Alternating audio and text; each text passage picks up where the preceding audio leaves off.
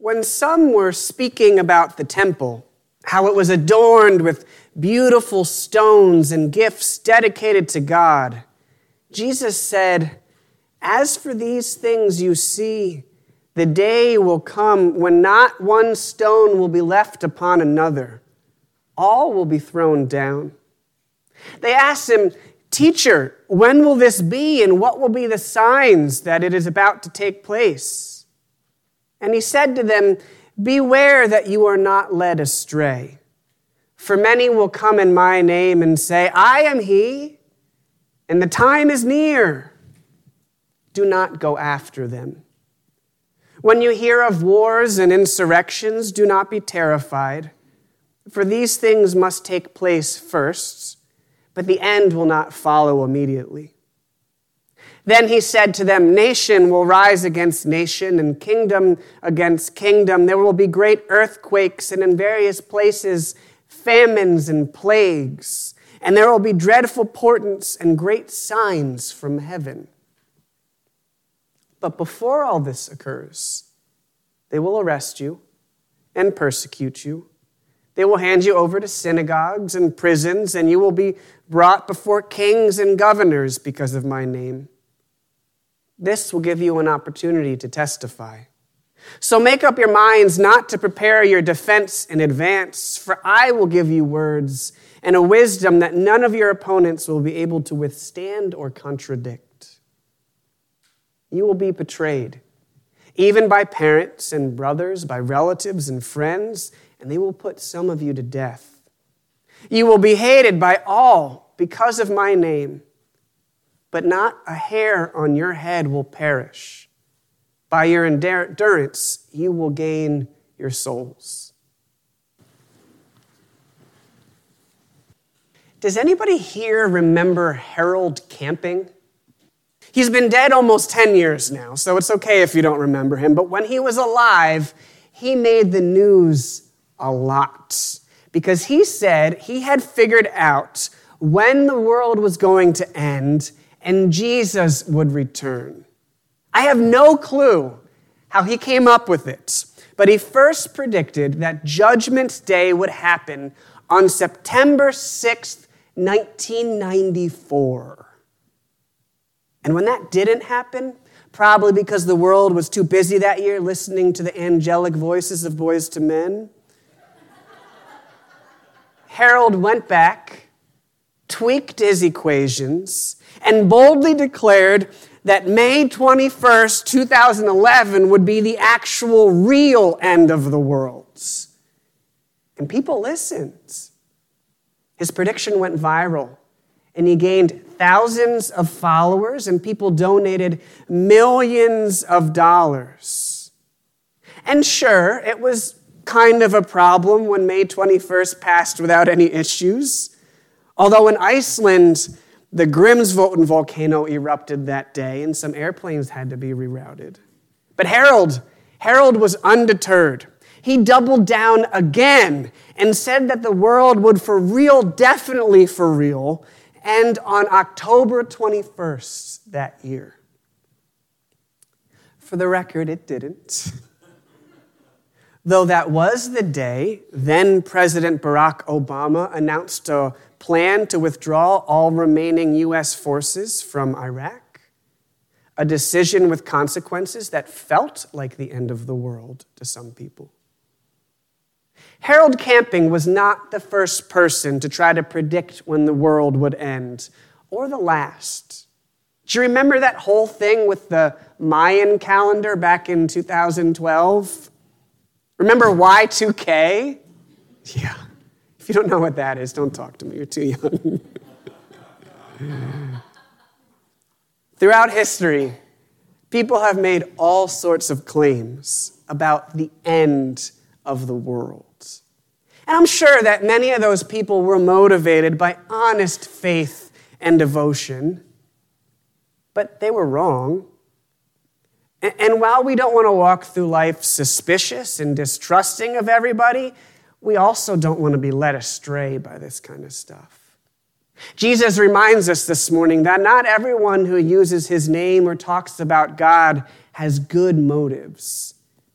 And that's especially true in a world where claiming that you have secret knowledge can gain you thousands of followers and millions of dollars. It's natural to wonder about the end times.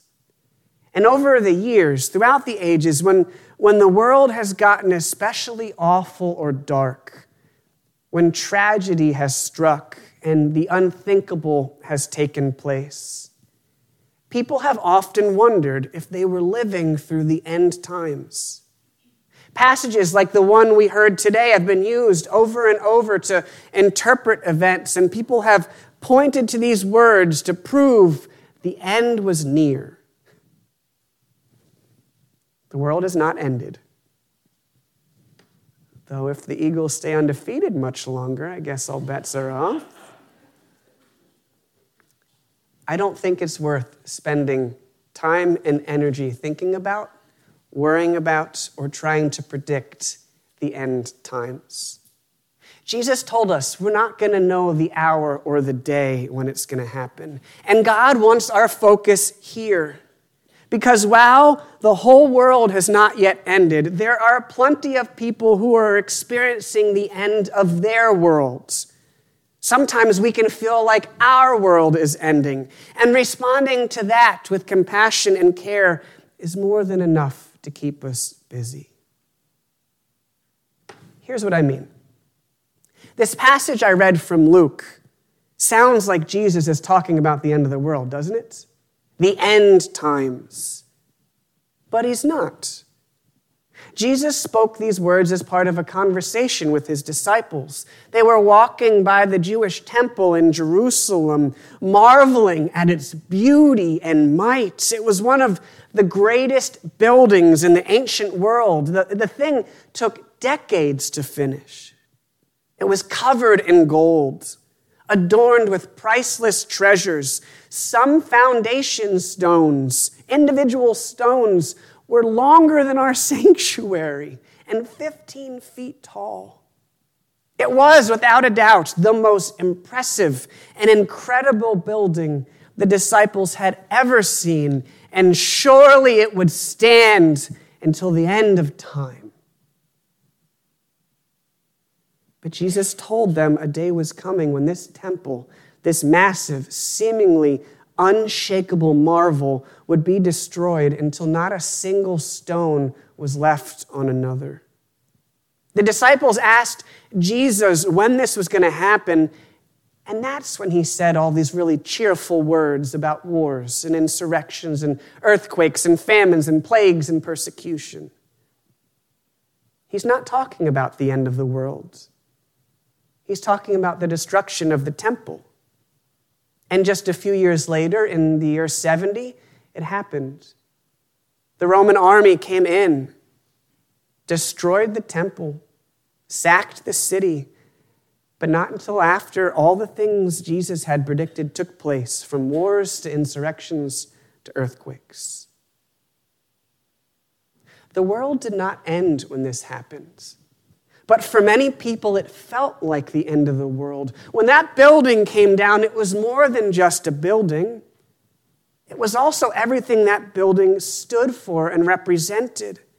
The very center of Jewish culture and religion and worship and life. It bound them to their ancestors and to one another. It was their inheritance from the Lord. It was the symbol of the covenant between God and their people. It was the heart of their relationship with God on earth. I think the closest we can get to understanding what it was like is September 11th, when something more than just buildings fell. And we remember the way it impacted us as people and as a nation. When that temple was torn down, it felt to many people like the end of the world.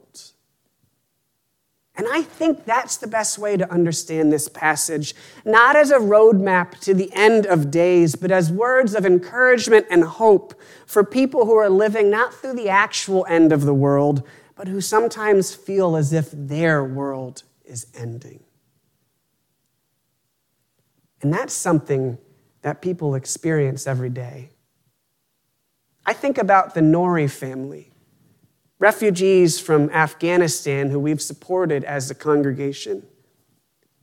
They went from being a family of some means with a stable job, stable life, surrounded by friends and neighbors they knew and trusted, and then they had to flee with hardly anything more than the clothes they were wearing to a place where they had nothing, surrounded by people they didn't know and with whom they couldn't communicate, with no jobs, no stable housing, forced to rely on total strangers and face an unknown future. When Afghanistan fell to the Taliban, it was not the end of the world. But in so many ways, it was the end of their worlds. And all of us have times like this, times where even if we know the world isn't literally going to end, it feels like our world is ending, or like the life we knew is just being swept away. Maybe it's the loss of a child or a loved one. Maybe it's the end of a marriage or a life-changing diagnosis. Maybe it's rejection by people who should love us. Maybe it's violence or a friendship that ended or a hope that was dashed or a plan that fell apart or a tragedy that struck. Even when the world is not ending, it can feel like our world is ending. And when those times come, Jesus offers us some simple and powerful words. Do not be afraid. These words are not spoken as some command we've got to try harder to obey. They're spoken as a promise from God that we don't need to be afraid. Temples will fall and our lives will come crashing down, but do not be afraid. Tragedies will occur and we'll get bad news, and the world around us will be a mess. But do not be afraid.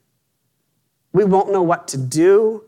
Our plans will fall apart. Life will be outside of our control.